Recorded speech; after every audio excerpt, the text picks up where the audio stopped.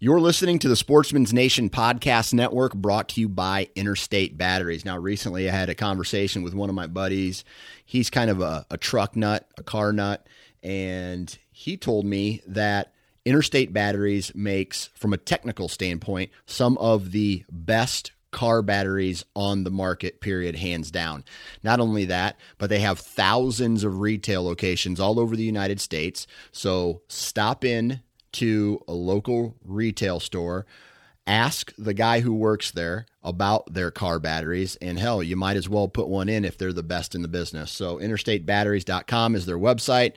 Go there, find out more information about the culture of the company, the batteries that these guys carry, or just stop into a local retail store. Interstate Batteries, outrageously dependable.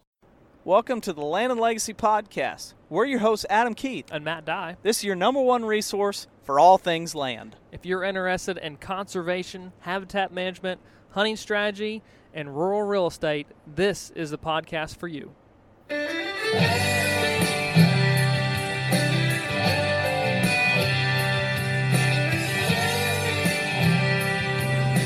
Hey guys, welcome back to Land and Legacy Podcast. Adam's here. Matt is here. And it's once again backyard podcast. We're sitting here. You can hear cicadas or locusts, whatever you want to call them. I call them cicadas. What do you guys call them? What do you call them back in Virginia? Cicadas. Yeah. It's kind of, and you're going to hear fireworks. It's July the 5th, and there's still a lot that have gone on pre-show. Oh, man, There's some right now. Yeah. Little I don't know if you firecracker can hear it, but I mean, last night in this town, and I know it's big everywhere, but it was unbelievable from 8:30 till 11:30. It was consistent. I heard one after midnight over here. Really? Yeah. It was 12:15, and I was like, let freedom ring, baby. Was that gunshots or fireworks still? Yeah. No, they were absolutely singing, and it was pretty incredible. I've always been impressed. I grew up in Virginia, where you had to have a specific license to be able to shoot off certain size fireworks. So it is, very dinky stuff, heavily regulated, right? Yeah, exactly. So and I lived out, not really close to anybody, but now, we're right here, pretty much town, and there is no regulation. And everybody shoots fireworks. I saw it was incredible. A map it was like a map with stats, and it said that Missouri sells and fires the most fireworks of all 50 states. 100%. I don't know if that's true, but I don't know if I've witnessed them in Arkansas once, but I can tell you right now, I've never experienced anything like our hometown. No, or not our hometown, but where we live. I mean, it seriously, it's just incredible. There's so much patriotism going up in the air. It's unreal. Insane. And I know it sounds super redneck, but I have that like recliner in the garage. Sometimes I'll work from if it's nice. I just opened up the garage, drug that thing out to the front porch by the truck, and just laid out. And I was like, because it's like I have a really good view out the front. Your wife was at work, wasn't she? Yeah. So it's just me. Creepy dude. Yeah, creepy dude. All you can see is just silhouette. The garage lights on. I'm just chilling in the recliner watching it because it was 360. Oh yeah. Just everywhere you looked, and it was just incredible. I love it. Crazy. Yeah. And so you're going to hear that tonight. You're going to hear the cicadas. Yeah. I mean, if you were going to capture the essence of summertime evening, I think of as a kid, this is going to be the ambient sound that they hear behind us. Yeah, you're going to hear the cicadas. There's lightning bugs floating around. Could be some cows lowing in the background. Yep, and then the fireworks. Yep. If only this grill that we're sitting next to was fired up and you could smell it through the podcast. I'm almost certain that it's probably almost out of propane after all the grilling I did yesterday. So, yeah. I grilled 3 days in a row right now. Jeez. Yeah, I'd like to, but it's kind of hard with the 18-month-old constantly trying to touch it yesterday. No, I bet. Because if I'm outside, she wants to be outside. So, yeah, no, it was. It's been a really, really fun 4th of July. Hopefully everybody had a safe experience and enjoyed some time together with their family or friends. And I know we certainly enjoyed it, and we're still enjoying it. And, 4th of July also is kind of significant in the whitetail world because it's like as soon as 4th of July hits, everybody's mind shifts, and it's like this is the time to get trail cameras out. Peak of summer, and then it turns over, and everyone's like mind just kind of slowly starts to shift into the fall mode. Yeah. And I'm sure you're getting lots of pictures of deer getting sent, like, what do you think this thing's going to be? How big? Look at this one. Here's my food plots. Starting to get, questions about fall food plots already, and it's, middle of the summer. So, that transformation and mindset is really starting to ramp up. That reminder of getting out and fling a few arrows too. Yeah, need to do that. We're supposed to be doing that. Yeah. Yeah, and speaking of which, that's a good reminder. So we're going to give a shout out for a partner that makes this podcast possible, Stratton Seed Company. As we're shifting now, it's July the 5th. This podcast will release on the 7th, and there's a lot of people that are starting to plant in July. Oh, yeah. I saw some people on social media that are already planting stuff. Wow. Tell me they lived up north. In Missouri. No, really? I saw it. Yeah. Wow. Yeah. I was like, whoa. Seed heads come October 1. Whoa. Yeah. And so okay. I think, what's that phrase? Chad told me, and we're going to try it this year. We're going to do some things, weather dependent. You can always make plans and they get changed. But wet or dry, end of July for brassicas, for turnips. Yeah, I've and so, that's a big thing that's coming on. And we don't have them on the website yet. I still have them out of stock, but probably the end of this week. So somewhere around July the 11th, I'm hoping to have the fall blends on our website, shoplandandlegacy.com, so you guys can get your hands on some Revival, some Legacy, Emerge, Legacy, Bounty Hunter, Cattleman's Treasure. Yep. And then we're going to be tweaking some things and experiment with a few because we're always doing that. We've got some experimental ones out right now, actually. Yep. And so we're going to be putting that on the website, and you guys can go to gostrattonseed.com to check out the food plot varieties that they have. And, it's coming on. And, fellas, I'm telling you, the pricing and the quality of these seeds, awesome. You can have the Legacy, which is a 12-species variety, Bounty Hunter, I think, which is 5 species or 6, and Emerge, which is some awesome annual clovers and some cereal grains, and then also some Revival, which is phenomenal perennial plot, all really awesome priced. I would encourage you to check out our website or check out, I'm not sure if Stratton has the prices, but I know where our website has the prices, and I encourage you to price match and see the difference and compare and see who's got the best rates, because I'd be shocked if Stratton doesn't. Well, you ready for this week's podcast? Absolutely. All things recreational real estate is on the table. That's right. The other podcast did this week with Will Perry. I think just sums up in a great way ways in which we do help and wish to help more individuals like Will and his father find those pieces of property. And I think that as we talk there, that there is a lot of benefit to having that third party kind of come in and just have the I want to say foot sometimes on the brake pedal, just to be able to examine everything at a very close eye, because oftentimes we can get ahead of ourselves and not think through the long-term process, benefits, disadvantages, all of it. Yep. And I think that's maybe not foot on the brake, but definitely not always mashed on the gas. Yeah, for sure. Because sometimes you can find yourself, and I almost hesitate to say it, but sometimes an agent may come across as a used car salesman, where they're just trying to sell you something. And no offense to used car salesmen out there, but that's just a metaphor that everybody's heard. Or other agents. Or other agents. Yeah.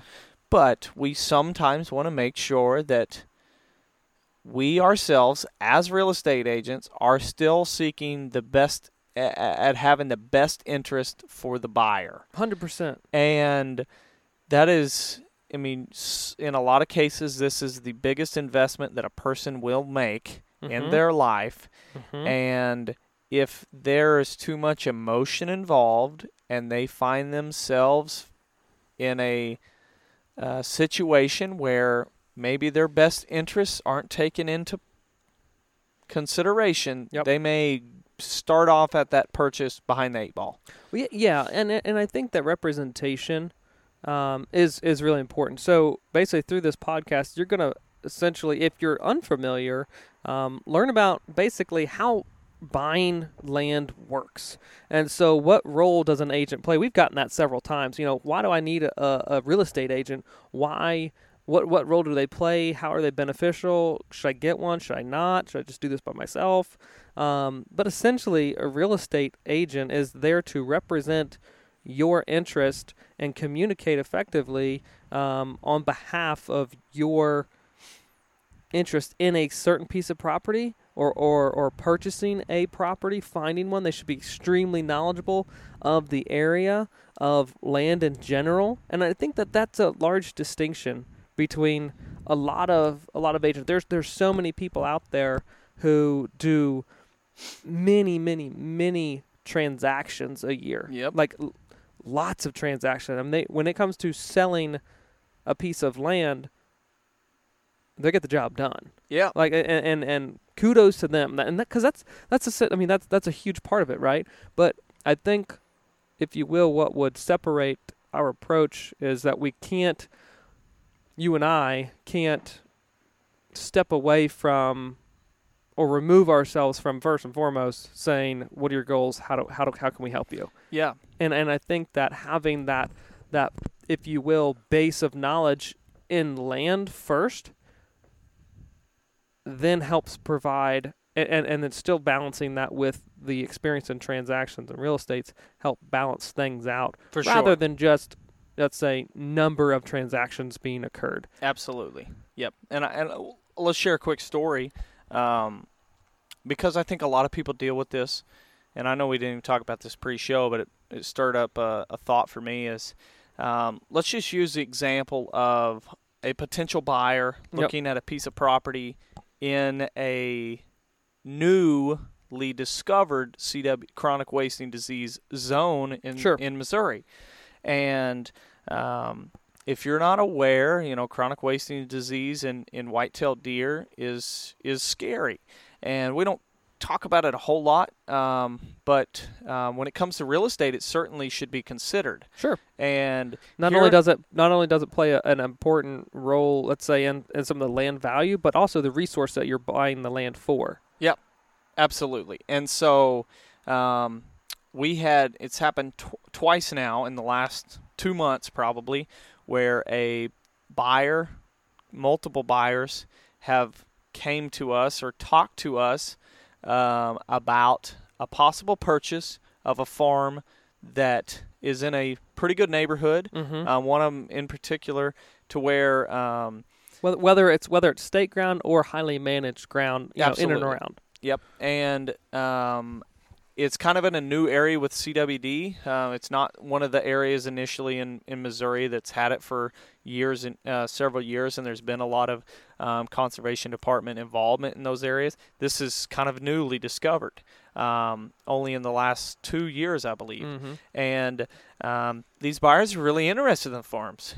And through the conversations with us, it was kind of kaput. Well, but you got to compare that to the conversations with the other agents. We're not putting anybody down here at all, but it's still a well-rounded, full story, understanding the history of a region in of an area. Is there were pros about those certain pieces of property. Yep. Based on, again, most likely the proximity to other pieces of property. However, that was the story that was told and highlighted and marketed when those properties were then listed and then discussed and brought to those potential buyers. But upon further review, we find that, hey, what was not mentioned or what was not told is that there is a high prevalence of CWD in those immediate areas, not just county, not that it would just affect you in checking in deer, and we're talking in a bullseye, and certainly, and I think what you should consider is, or what these potential buyers should consider is, if you're buying it for strictly recreational whitetail deer mainly, then you have to consider Missouri Department of Conservation's plan of attack. Yeah. When a positive deer comes in or is tested positive, then they draw a 5-mile radius around that and typically do targeted culling, which can be, we're not even gonna don't even write us emails because I don't even want to discuss it because it's such a debated topic. But yeah, targeted culling, they'll shoot 100. You typically try to shoot for 100 deer or more and test all those deer. If they test several positives, then they go and shoot more deer and cover a bigger area, and therefore you can drastically lower the deer population in those little areas. Yeah, and that we're not at all shining a bad light on that because that's necessary techniques to be able to understand the prevalence rate of a given area. We're simply just saying that if you're a buyer, especially from out of state, you're likely unaware of those methods that need to be taken and are taken by the state in that specific region. So all this to say, a real estate agent should represent you and your interests fully. Yeah. First and foremost, there is fiduciary responsibility to do that. And that means that is representing, again, your interest of enjoyment, but also from a financial standpoint too. Absolutely. I feel like from a residential standpoint, if your agent finds out something about the house that is problematic, they should tell you about that. They should disclose. It's part of it. Yeah. And if you're part of a land transaction and you know of something problematic, you should transfer that information on to your buyer. Full disclosure. Yeah.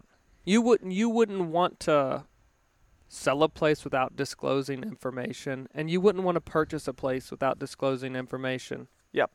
Absolutely. It's just fair transactions. So therefore, that whole transaction, no purchase, no money, no payout. And so if you want to explain a little bit about how a real estate agent gets paid. Yeah, totally. So in 99% of cases, a real estate agent does not get paid until a property closes. So you may be looking for a property, you're a buyer, let's say, and you have inquired about a property. You want to see it. You set up a schedule to go and tour the property. Let's say you want to work with that agent who's got it listed. You go see the property. You realize, nope, not this one. No money, no transaction. They didn't get paid.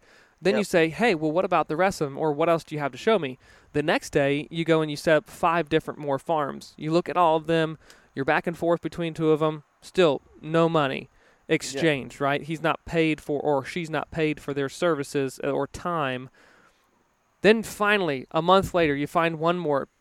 Pops up on the market. You schedule a showing. You go see it. You put an offer in. You lost it. Someone else beat you to the punch or put in a better offer. 2 more months go by. You see a couple other properties. You email. You ask questions. Finally, another one that's piques your interest.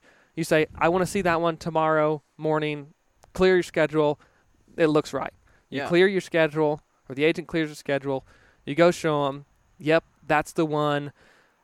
You put in an offer. Maybe at most 30 days from that point, where that property then closes. Yep. And that's after working the deal, working back and forth, lots of paperwork, after setting up potentially surveys, setting up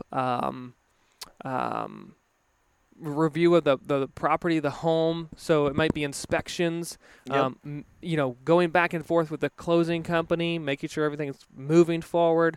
There's a lot that happens, but But we just went through 4 or 5 months of time that agent was working for you, but it wasn't until that property closed that a commission was paid out, and they then got paid.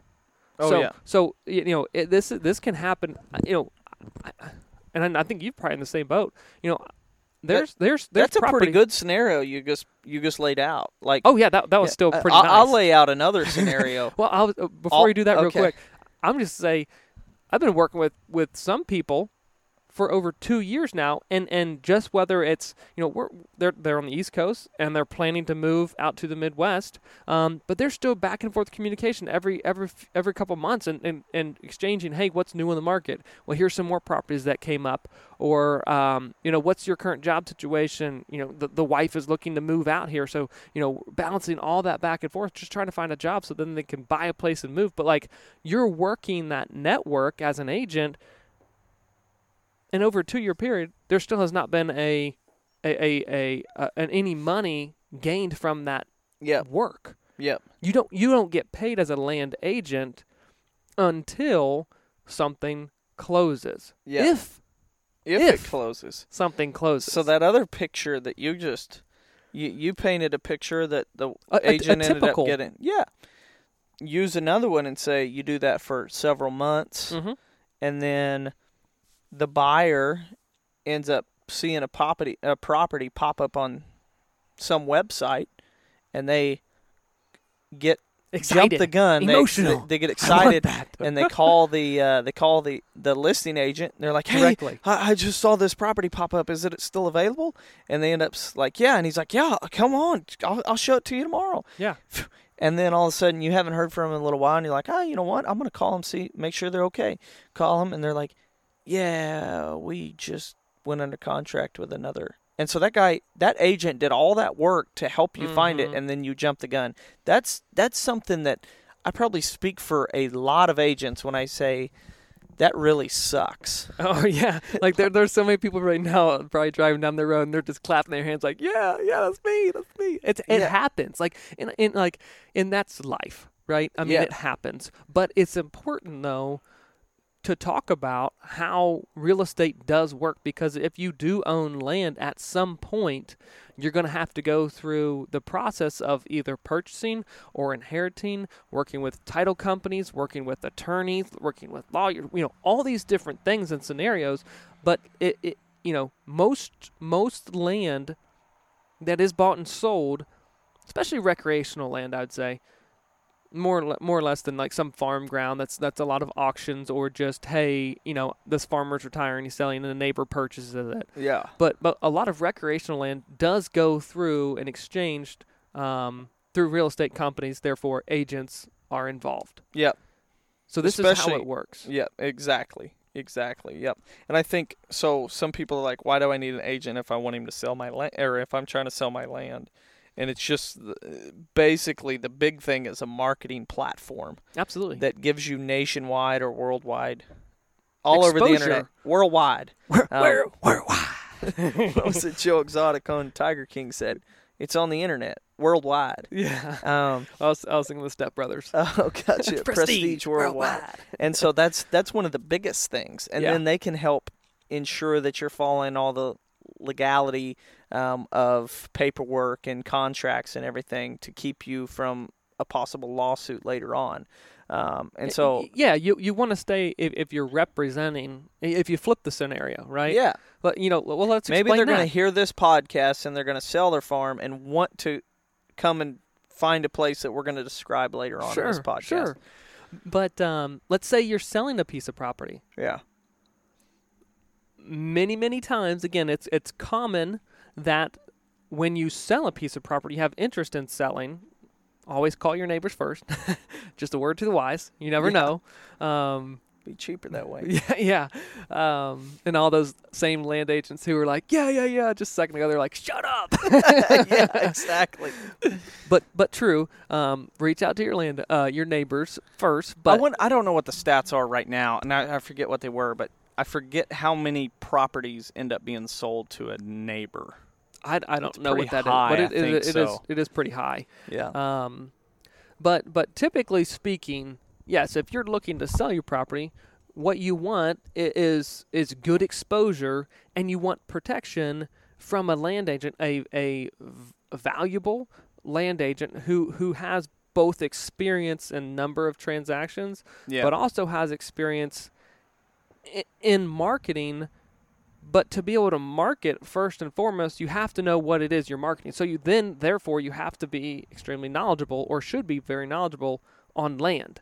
So that person in that region needs to know what it is that they're selling to then be able to market it, write it up, take the right pictures, provide that right description, and then have within their ability of or connections and network to be able to put it out there on the internet and it get eyeballs. It draw attention. Yeah. You want that property to therefore be exposed to draw in the buyers to bring a either fair market price or above market price for your property. Yeah. But you get what you pay for, though, at the same time. Mm-hmm. If you are wanting a higher quality service, then the seller, and this is where that most times this happens, the seller is the one who is responsible for paying the commissions at the end of the sale, right? Yeah. So like once it closes, when they're doing all their settlement statements, and so who owes who what and this and that typically comes out of the seller. Yeah. So you need to be, if you want good representation, paying for it. Yeah. You get what you pay for. I mean, it's like any service, right? You could hire a plumber and you get bids. There's going to be a guy that comes in super low. There's going to be a guy right in the middle. There's going to be a guy on the high end. Yeah. It's your decision of what kind of service that you want, but at the end of the day, sure, it could. And this is another scenario that we see all the time, though, is it could sell or you could get a contract in 3 days. You don't know. Or it could take 3 years. Yep. But you want someone who, regardless, is going to represent your interest and protect you and your liabilities throughout that transaction. I think that going back to like the scenarios, well, land agents, they don't do nothing to get paid, right? Yeah. Where it's like, oh, that property was on the market for 3 days. Well, it's not necessarily about the time frame that it was on the market. It was about how well they represented that property. Yeah. And what their network... Or helped you get the price correct to where it didn't hit the market too high and got overlooked. Oh, yeah. I mean, that's probably one of the biggest things that we see is overpriced land. Oh, where it's like, okay, sure, you got it listed, but it's way too high. And I say this probably too much when working with people in real estate, but it's like, listen, every buyer wants to buy at the lowest they can, and every seller wants to sell at the highest they can. Yeah. That's just the way it works. And I don't fault either one for either feeling. Yeah. They just want that. But again, with that transactional experience and experience of the neighborhood and what it is that you're selling, that piece of property as an individual, you do need to price it right, because people can totally scroll on by. But that relationship, that honest back and forth between the listing agent and the seller, it has to be there. If not, someone's going to say, well, he just wants to price it high and he's overvaluing land, then it's not worth the agent's time. And, he thinks he's sitting on a gold mine, where in reality, that land agent says, man, your farm's worth this. I know based on market experience, it's going to bring this, or it's going to fall within this range, because that's what our research tells us.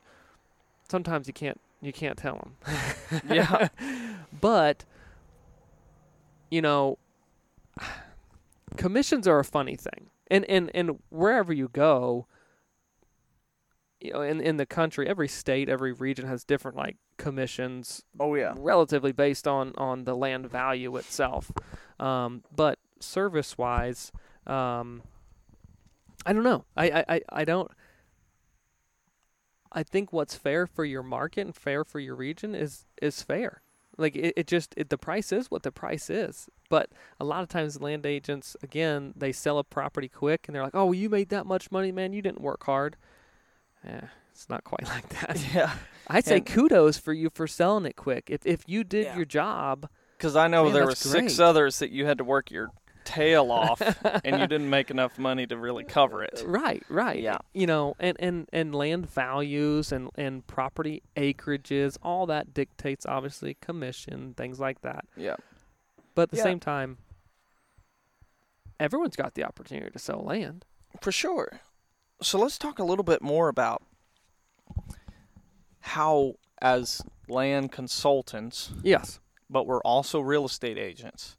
And so how can we help our listeners, our clients, and our future clients find the right piece of property to ensure they're headed in the right direction for, once again, I mean, if it's turning into saying it every week, how can we reach our goals with the least amount of money in the quickest amount of time possible? Yeah, I think the best way is go to the real estate consulting tab and send us an email. Yeah. We want to be able to, like, there's I don't know if there's any more enjoyment. I'm saying this personally, and I think that you probably agree, but is when someone who has hired us in the past has like those successes, like when they share it with you and they're like, man, look at what happened. Man, this is awesome. In the fall, October, November, December, I'm waiting for those texts to roll in from successful hunts and observations, whatever it may be. But all of that typically takes time to mature. A property just, sometimes it needs developing. It needs years for that to happen. Yeah. But we can help expedite that, is what we're saying, either through consulting or just purchasing the right piece of property. And I think, in the other podcast this week, you hear about it as well, but we can't not look at a property and provide an honest evaluation of it. Like it's like to a fault. We probably, well, I know we could have sold thousands of acres of land more than what we have. Yeah. If we just were in it for the commission. Making the sell. Yeah. And we steered people off of very nice, large farms. And I feel a little bit like if you've ever seen Andy Griffith, where they're trying to sell their house. Yeah. And I'm going way back here, but they're trying to sell their house, and the little boy comes down and he's like, "Oh yeah, the basement leaks every time it rains. We were just down there sailing or in the boat or whatever." And you can see the dad like, "Shut up, I'm trying to sell it." Yeah. And then Opie tries to sell his bike, and his dad's like, "Oh, did you tell him the chain slips or you have to rewire the chain?" And he's like, "Dad, chill, man. I'm trying to make the sale." Yeah. And I feel like that would be our wives on some of the, like, they understand our what our goal is and how we're coming. But sometimes I'm sure if it's like we like the CWD story, it's like, dude, we're trying to pay the bills, make the sale. Yeah. I just. There's like the first and foremost kind of thing with, let's say, an interaction with Land and Legacy or that service, because, real estate is a separate business from Land and Legacy. Yeah. But you still have the same folks who are working there, right? So it's like, first and foremost, I want to help. I want to help. So I don't want to just come at it like, yes, of course I want to represent you and your interest and find you that right place. But if it's not the right place, I'll tell you. Oh, yeah. And no, I'm not going to spend your money for you, but I'm going to give you an honest valuation to say, hey, you can buy whatever you want. But this property, you're going to see this occur. Yeah. Or this has occurred in the past. Or they with recreational land, people come to us and they're like, I really just want a good hunting property. I want to have a couple good deer to hunt. And it's like, this isn't the property. Yeah. You've got a lot of work to do. This is a pass-through property. There's no good bedding. There's no good food. You got a lot of work. You're going to have to put in food plots. You're going to have to put in a bunch of young forest. Yep. There's a lot of work, and I don't know if you're ready for it. Or it's, well, you told me your timeline for accomplishing that was, 2 years, 2 seasons. You wanted to be seeing that. You wanted to be observing that. This one, it's gonna be 6 to 8 years down the road that I would feel comfortable saying you can experience what it is you want to experience it here. Yeah. And that's up for you to say, okay, well, I'm going to take that project on or no. Yeah. But you said it earlier. It's like there's probably the most joy we get out of the business that we're in is not our own success, but the success of our clients. And so, here's an email that came through this week that was not even from a client, just a listener. Right. Yeah. Just like the people listening now. He said, and I'll read it pretty quickly. He just wanted to tell us how much he appreciates our podcast. I'm paraphrasing here. I have 147 acres in south central Mississippi. We've had no turkeys on our property since 2005, or we had no turkeys on our property since 2005. That's when Hurricane Katrina hit. They lost a lot of their timber. A lot of their woods were taken over by Chinese privet. They started cleaning things up and killing warm season grasses like Bahia grass in the openings. So they're trying to get rid of that turfy grass. They're doing a lot of great things. Yep. And that hurricane, although devastated the forest, you know what it turned it into. Yes. There wasn't just Chinese privet to come back. There was tons of stuff. And if they got rid of the privet, they had a lot of sunlight. Yep. And then they said after 3 years, they now have a huntable population of turkeys. They killed their first one this year, and it was the first one killed since 2004. They also took our advice on quail habitats, so really keying in on Frank and Kyle's advice. And they have an old field that they've been working on, and they had never seen quail, but now it surprises him when they don't see the quail. And this is in south central Mississippi. How crazy, how awesome, how wonderful is this? He said he just wanted to let us know that almost everything he's learned comes from our podcast and keep up the good work. It's like emails like that make my week when I see stuff like that because it's like, man, that is awesome. And then you've got clients that talking to a client yesterday, and actually texted me today. He's moving a redneck blind around on his place and he's asking for some advice and sending me updates. And they had a whole field taken over the kudzu. They sprayed it out. They got rid of the kudzu, and they didn't have turkeys on their place, and now they're on a regular basis. Wow. Turkeys there this spring. Love it's it. Like, man, so much good comes from that. Yeah. For us as well as them. And then at the same time, that goes back to the real estate where it's like, we want our clients to be successful. We don't want them to buy a piece of ground that doesn't fit their goals. Correct. And if they buy a piece of ground that's like they're really wanting quail, they bought a forest. Right. Most of us know that it's probably not a good place to buy if we're looking for quail. Certainly. And so it's like I'm not going to go buy a timber place to go hunt waterfowl. Yeah. It's just not going to happen. I like. Yeah. But I know that that's obviously a very drastic comparison or illustration, but at the same time, we can see and observe through on-site visits as well as through looking at property photos and aerials and knowing a region, we're likely able to determine, okay, this property is going to have this conflict. Okay, you're dealing with an area when I backdated this one that, this thing was logged 20 years ago and, there's not likely going to be any marketable timber on the place. So, this is a lot of chainsaw work. This is not like you can reduce the canopy and have marketable timber, although the listing says marketable timber. I'm just going to tell you right now, it probably doesn't have it. Yeah.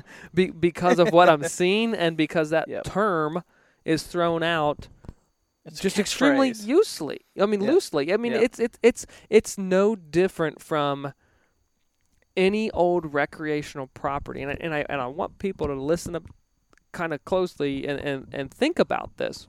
When you go to look at recreational properties, and I shouldn't even say recreational property, when you go and look at properties, all of them are worded in a way that all of them are abundant wildlife. All of them have big bucks. This isn't a big buck area. This has got enormous amounts of wildlife, great habitat. But all of them say that. Yeah. Like, what do you? It's so diluted. It's way diluted. Yeah. And you're sitting in a pool, a cesspool of properties that you can't, through a description and through honest marketing, determine what's good and what's not. And I get it that that listing agent wants to sell the property, but it needs to be represented accurately. Oh yeah. And I think that over time, it's honestly gotten away from people.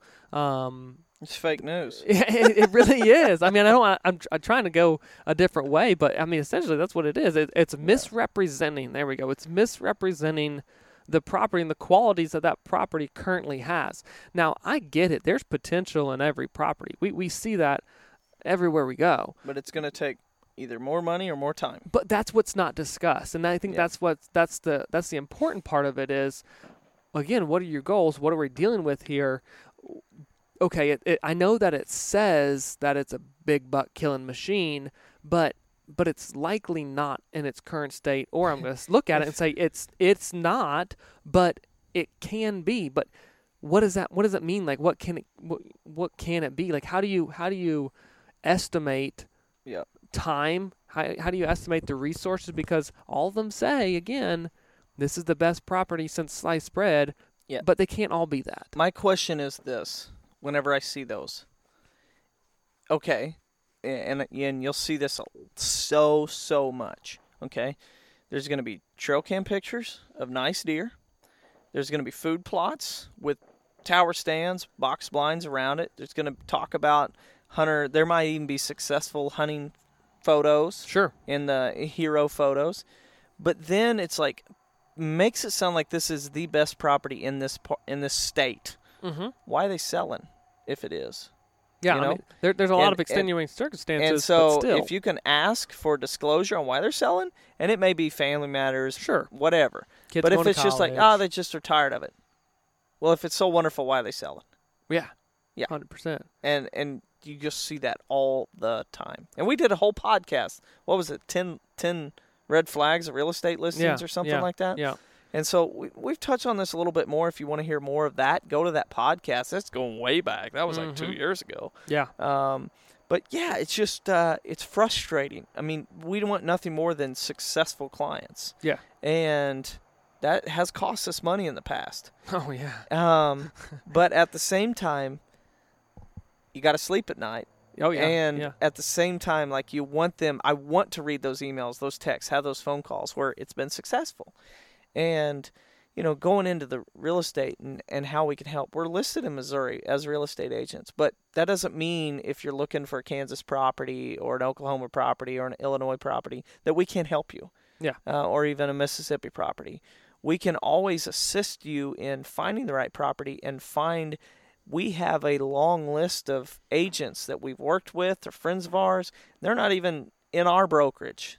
Oh, yeah. They're all from XYZ brokerage. We've got them all. Like, we're friends with these people or our clients know these people. We can help find a trustworthy, honest agent for your area and still assist in the process of buying and making sure you're buying the right property. If it's not in the state of Missouri, we can still assist. Yes. And I will be 100% whether it's buying or selling. Yeah, definitely. And we've helped on both sides. We've helped people sell and market that property the way that it should be marketed, or help represent that property, talk about the features, talk about the resources, talk about the experiences, the recreational potential of said properties, because we've worked them. We're knowledgeable of them. And, I want to be 100% clear that, how do we get paid as real estate agents, even if we work with you, is when a property is sold through a referral if it's out of the state of Missouri, but 100% what still comes in first and foremost is your success on that piece of property. Absolutely. And you heard it from the Perrys. Man, we looked at 20, 30, 40 different properties online, back and forth through emails, communication, and Brenton and his group of folks up in northwest Iowa, we worked, looked at property in Nebraska, looked at property in Kansas and in western Iowa until the right one was found. And when it was found, it was just like that, boo, we got to move on this thing. Like, this is it. This is the one we've been looking for. Worked the deal, and that thing closed, and they're in the process of rehabbing it, doing a lot of work. We'll get with them here in a little bit and provide that story on the transformation where they're at with it. But Burr Oaks Bluff Farm, man, I'm pumped for the fact that at some point in the next couple of years, we're gonna help someone else become the owner of that property, and when it's said and done, that joker's gonna be nice. Like that property. The work is pretty well done. Yeah, they're just in maintenance mode. And that's a huge opportunity for people with busy lives. But when you for us, if you will, man, it's fun because we helped the group purchase the place. We developed a management plan. They're actively putting it in place. We're getting updates all the time from them, and now we're going to see someone else. We're going to see that property exchange hands again and get into ownership. Someone who's just going to say, wow, look at these views. Wow, look at these plant communities that are coming back. Like, I've not seen this in this region, because stuff that's happening on the place right now doesn't, like, it's pretty rare in that region.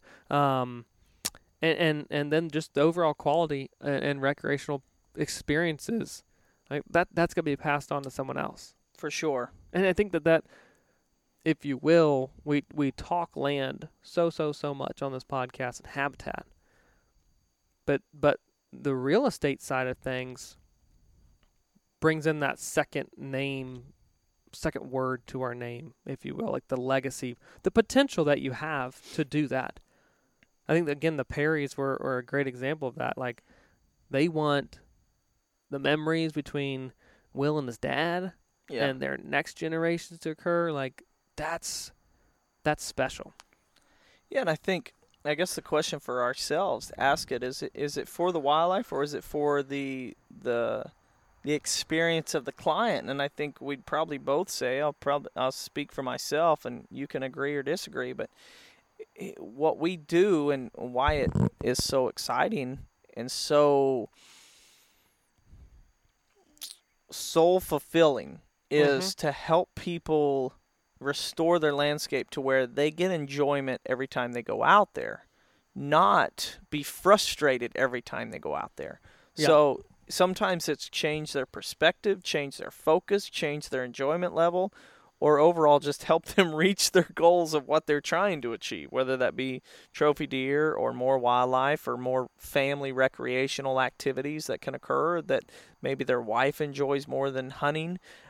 Just trying to find what it is that makes it special to where when they go there, they can feel refreshed, they can feel completely restored, and find the Creator, God, in their piece of ground. To where when they step out there, it's like, talk to me. Like, I'm just going to find God here. I'm going to find that piece that I need, that I'm looking for. And I think that ultimately is first and foremost from the experience that we want to help provide people. But the byproducts of that is not only conservation, is not only improving wildlife habitat and improving the quality of the wildlife that exists there, diversifying the property, improving, air, soil, water, all of that, like all that mixed in, and then creating lasting memories for people to either pass on to new owners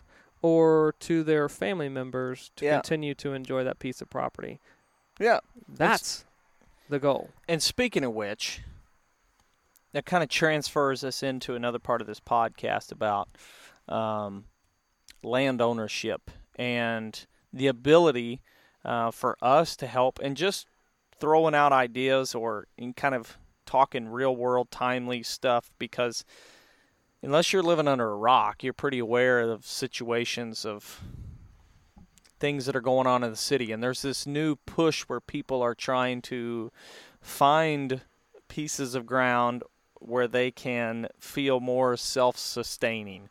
where they can feel like they can hold their own on, whether it be through gardening or farming or raising some livestock, hunting, or a combination of all three together. 2 weeks ago or a week ago, had a phone call with client.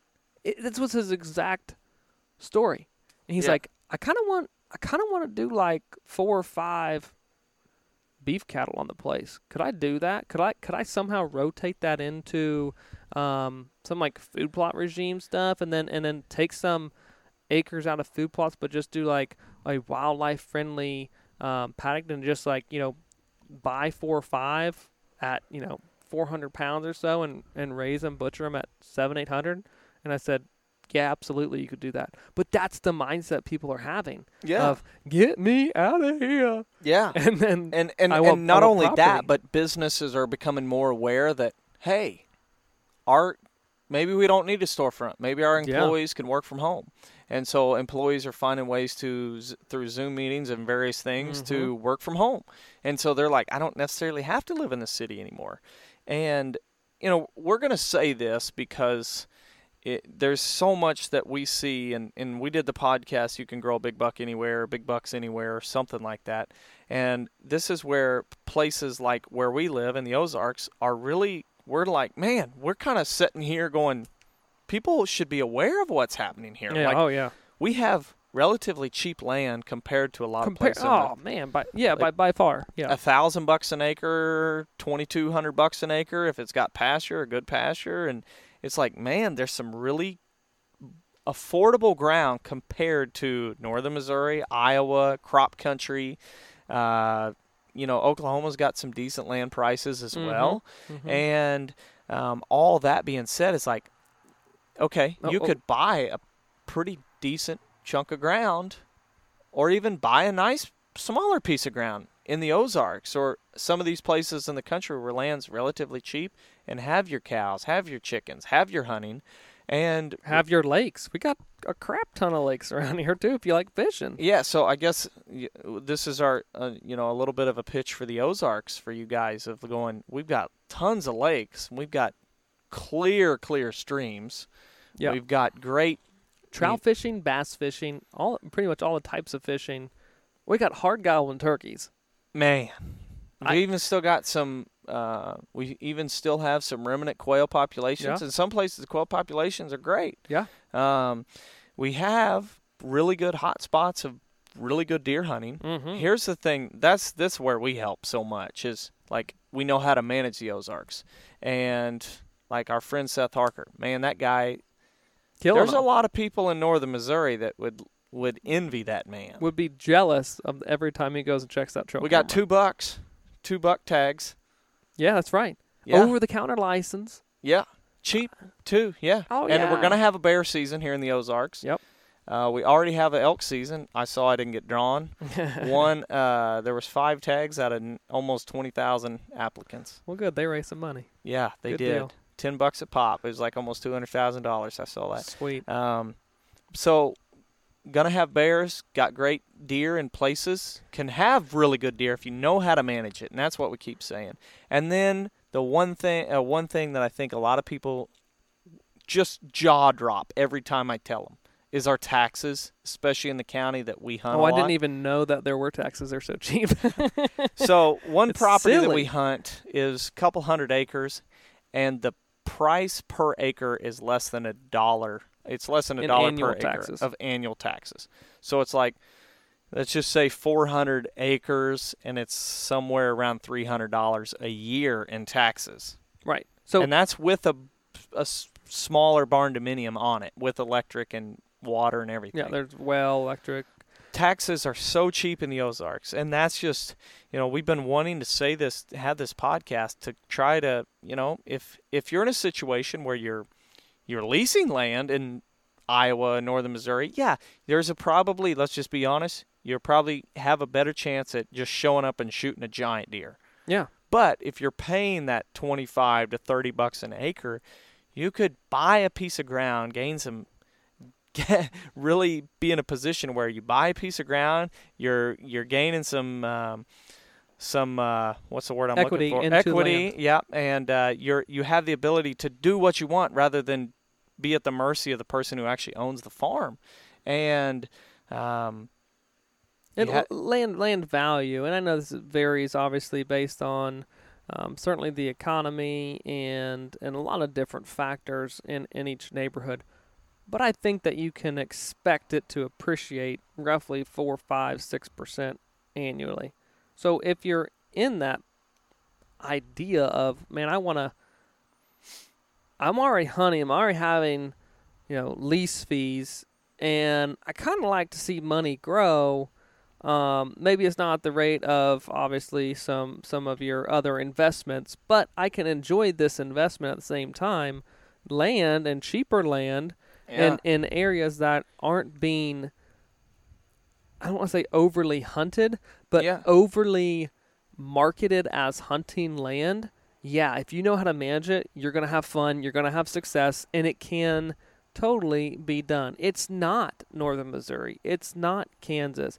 But I say that because it's that property, those properties, let's say that region or the state regulations are more conducive out of the gate to the general wildlife. Or deer. Let's just call it whitetail deer. No gun season during the rut, or it's not even got a rifle season. Right. Or you only get one buck tag. Buck tags, whatever. Yeah. But that doesn't mean that they don't exist. And if you're managing your property appropriately, like many of the people that we see who are very successful year in and year out in this region, even under, again, the rifle season, the over-the-counter tags, the 2-buck limit, still killing, chasing, harvesting great deer every year. Go to our YouTube channel and Land and Legacy on YouTube and scroll through the videos and find the one from October where I missed the buck we call Donuts. And tell me that deer's not a dink, a big deer anywhere in the country. I mean, and they happen, they exist, and they can, and oftentimes, based on land value, and if there is monetary resource to be gained from the property, whether that is leasing some open pastures or it is harvesting timber, if there's good timber quality, you can make money. Throughout the process. I wish we'd have 5 guys listen to this podcast, email us in and say, I was looking for ground and I'm ready to find a place, and the Ozarks did sound kind of nice, and we could put them right in our neighborhood, because I know if they're listening to this podcast, they're like-minded. Yeah, sure, exactly. And that's one of the biggest issues that landowners have in the Ozarks is there's not a whole lot of people really managing for trophy deer, because a lot of people didn't believe that you could grow trophy deer in the Ozarks. Yeah, and I think that's a good point. Let's be honest and evaluate some of the cons here at the same time. Is this land, we're not here in an extremely crop productive area. Yeah. They're scattered in isolated pockets around bottom ground, things like that. And generally speaking, there's a still a higher hunter density here, and a lot of the land masses that are, or the landowners who are doing these I don't want to say advanced techniques, but taking their land ownership from a wildlife perspective more seriously, the large continuous tracts don't exist to a big extent here. They're out there, but it's like there's 2 landowners working together. There's a landowner over there. He just kills really big deer because he's got 1,000 acres or 1,500 and take that acres. with a grain of salt, because if you're in Michigan, our tracts of land are much bigger, or Delaware. Yeah. And at the same time, even northern Missouri. There's chunks in northern Missouri that aren't as big as, it really depends on the neighborhood. Like we have a family farm, which is just under 300. Yep. And then we've got another chunk that's just under 500 right next to it. And so it really depends on the neighborhood. But, man,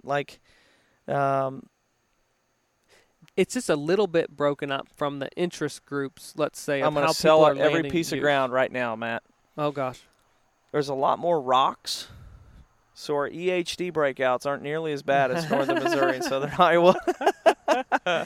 Yeah. No, that's funny. But here is the other point. This is a whole nother podcast. I think we've talked about this podcast topic in the past, but it's okay. Can you grow a 160-inch deer down here? Oh, 100%. Got them. Like, you can totally do it. But if you're evaluating, if you will, the price of a property in southern Iowa compared to southern Missouri, 160 is still a great deer up there. Yeah. But you have opportunities of killing, 180, 200-inch deer, whatever. Mm-hmm. But is it worth $2,000, $3,000 more dollars per acre to get that? Or do you come in and buy here at $1,000 to $1,500 an acre and grow it? Yeah. Which one's faster? Which one makes more sense? You tell me. Yeah. To me, it's like when I hear some of the prices people say they're paying for a lease, it's just like every year that money's out the door and you're not gaining equity, it's just gone. And it's like, man, you buy a piece of ground, yeah, you probably don't show up and have monsters right away like you could have in northern Missouri. It's still a want or a wish. But in southern Missouri, it's like you could legitimately start managing it, and there's a very good chance you're going to start seeing some changes pretty quick with the deer herd because of this podcast, of our help of how to manage it and get there fast, much quicker than go out in northern Missouri and put out mineral and say, well, I hope they're going to show. Well, and here's the other thing. If you're a non-resident landowner and you're looking to purchase property out of state for hunting, and I don't, and I say this because I guess I feel this way, but a 140-inch deer still does excite me. Like, yeah. I'd still get jazzed up about having that joker 20 yards broadside in November. Yeah, that would be fun. I'd love that opportunity. I would love the chance at that animal. And I think that if people were honest with themselves and evaluated land a little bit differently, instead of saying, I'm just going to go to Kansas or North Missouri, Illinois, to go ahead and just shoot that and get over with. I mean, let's be honest. Again, if a 140-inch deer walks by up there, a lot of people are still coming back to full draw and shooting the deer. Yep. So why not save yourself a junk load of money per acre, purchase down here and have that same experience? 100%. And I say this because in many regions, the response or the native response, and you'll see this in videos coming out here in the next few weeks. But Adam, we spent the day Friday going around and looking at what all had happened. Some incredible chainsaw work, incredible fire results, and the response that you get or can get if doing the right techniques on the right pieces of property appropriately. But from a wildlife standpoint, it's stupid. I mean, it's incredible. It honestly feels a little bit like, and I hope it doesn't come across this way, but then again, you know what? Maybe it should. You kind of almost feel like you got it figured out in the Ozarks. Like, land management in the Ozarks for us is like, okay, this is what we're going to do. We're going to do this and this and this and this, and the wildlife are going to respond this way. And boom. It's like, it's really not that complicated. And I think one of the biggest issues that people face is overcomplicating things. Sure. And here in the Ozarks, like, it's a pretty simple technique of do this and this and this, and this is how we're going to enjoy it. And it's not taking any of the principles that you hear on the podcast and do anything special necessarily with them. A managing principle is a managing principle, whether you're in Georgia, Pennsylvania. It's just simply in different regions, you're getting a different response from the plant communities. But here, based on soil types, based on the climate, based on the history of the land ecologically, we have a fantastic response. Oh, I mean, from a lot of different wildlife species can do, have done, will do great here. And it's a little bit of a, I want to say, well, I mean, that's essentially the whole podcast, but I mean, it's like, it is a secret because no one's doing it. Like no one's taking that same, if you will, intensity that you might see in Illinois, you might see in Southern Iowa. Yeah. And applying it here. Yeah. Where land is cheap. Yeah. Yeah. Dadgummit. Yeah. It's cheap. And and you can get, again, some fantastic responses. Yeah. Homegrown deer. And I don't know if you know this. We spent a lot of time in Iowa. Oh, yeah. And I love Southern Iowa, and I love Eastern Iowa. I love Western Iowa. But there's places in the world that are pretty lonely, and that is one of them. In Southern Missouri, like, we live just right outside. There's everything in the world you'd want in Springfield. Like, if you are looking for something, like, I know so many of our clients and friends of ours, they struggle with the wife factor and kid factor of, what is there for my wife and kids? Like, if I bring them to the cabin, can they run into town and go shopping? Right. Well, yeah, they can in Southern Missouri. Go or have the house on the lakes. Yeah. And then the property, you just got a 20-minute drive to the property to hunt, but you're always at the lake, on the lake. Enjoy that thing 365. Yeah. Don't just enjoy it during the fall and come down 2 or 3 times during the growing season to help manage and run show cameras, this and that. Like, make it a vacation spot, make it a destination 365 opportunity for the whole family to enjoy, because if you don't, you're underutilizing the area. There's a lot to be done here. And it's not Iowa, it's not Kansas, it's Southern Missouri. Yeah.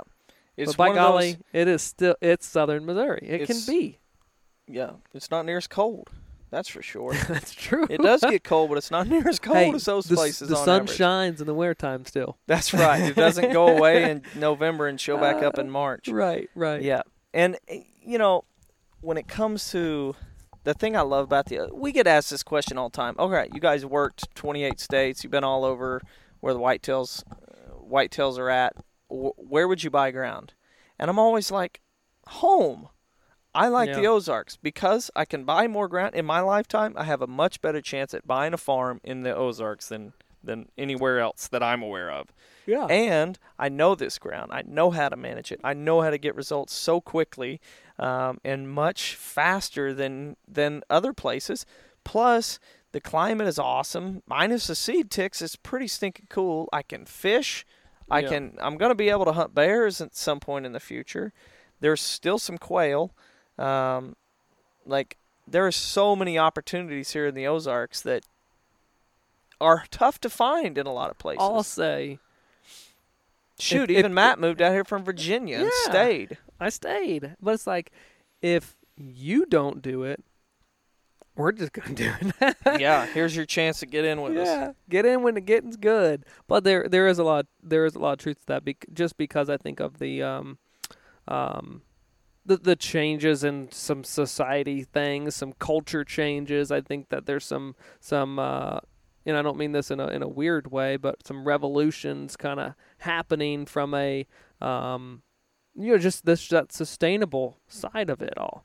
And I think that this area certainly lends itself to those possibilities. But I mean, in general, this podcast is different. I mean, it is different from what you guys are probably used to hearing. But I think at the same time, hopefully it provides some insight. And no, we're not encouraging everyone to come and move to the Ozarks.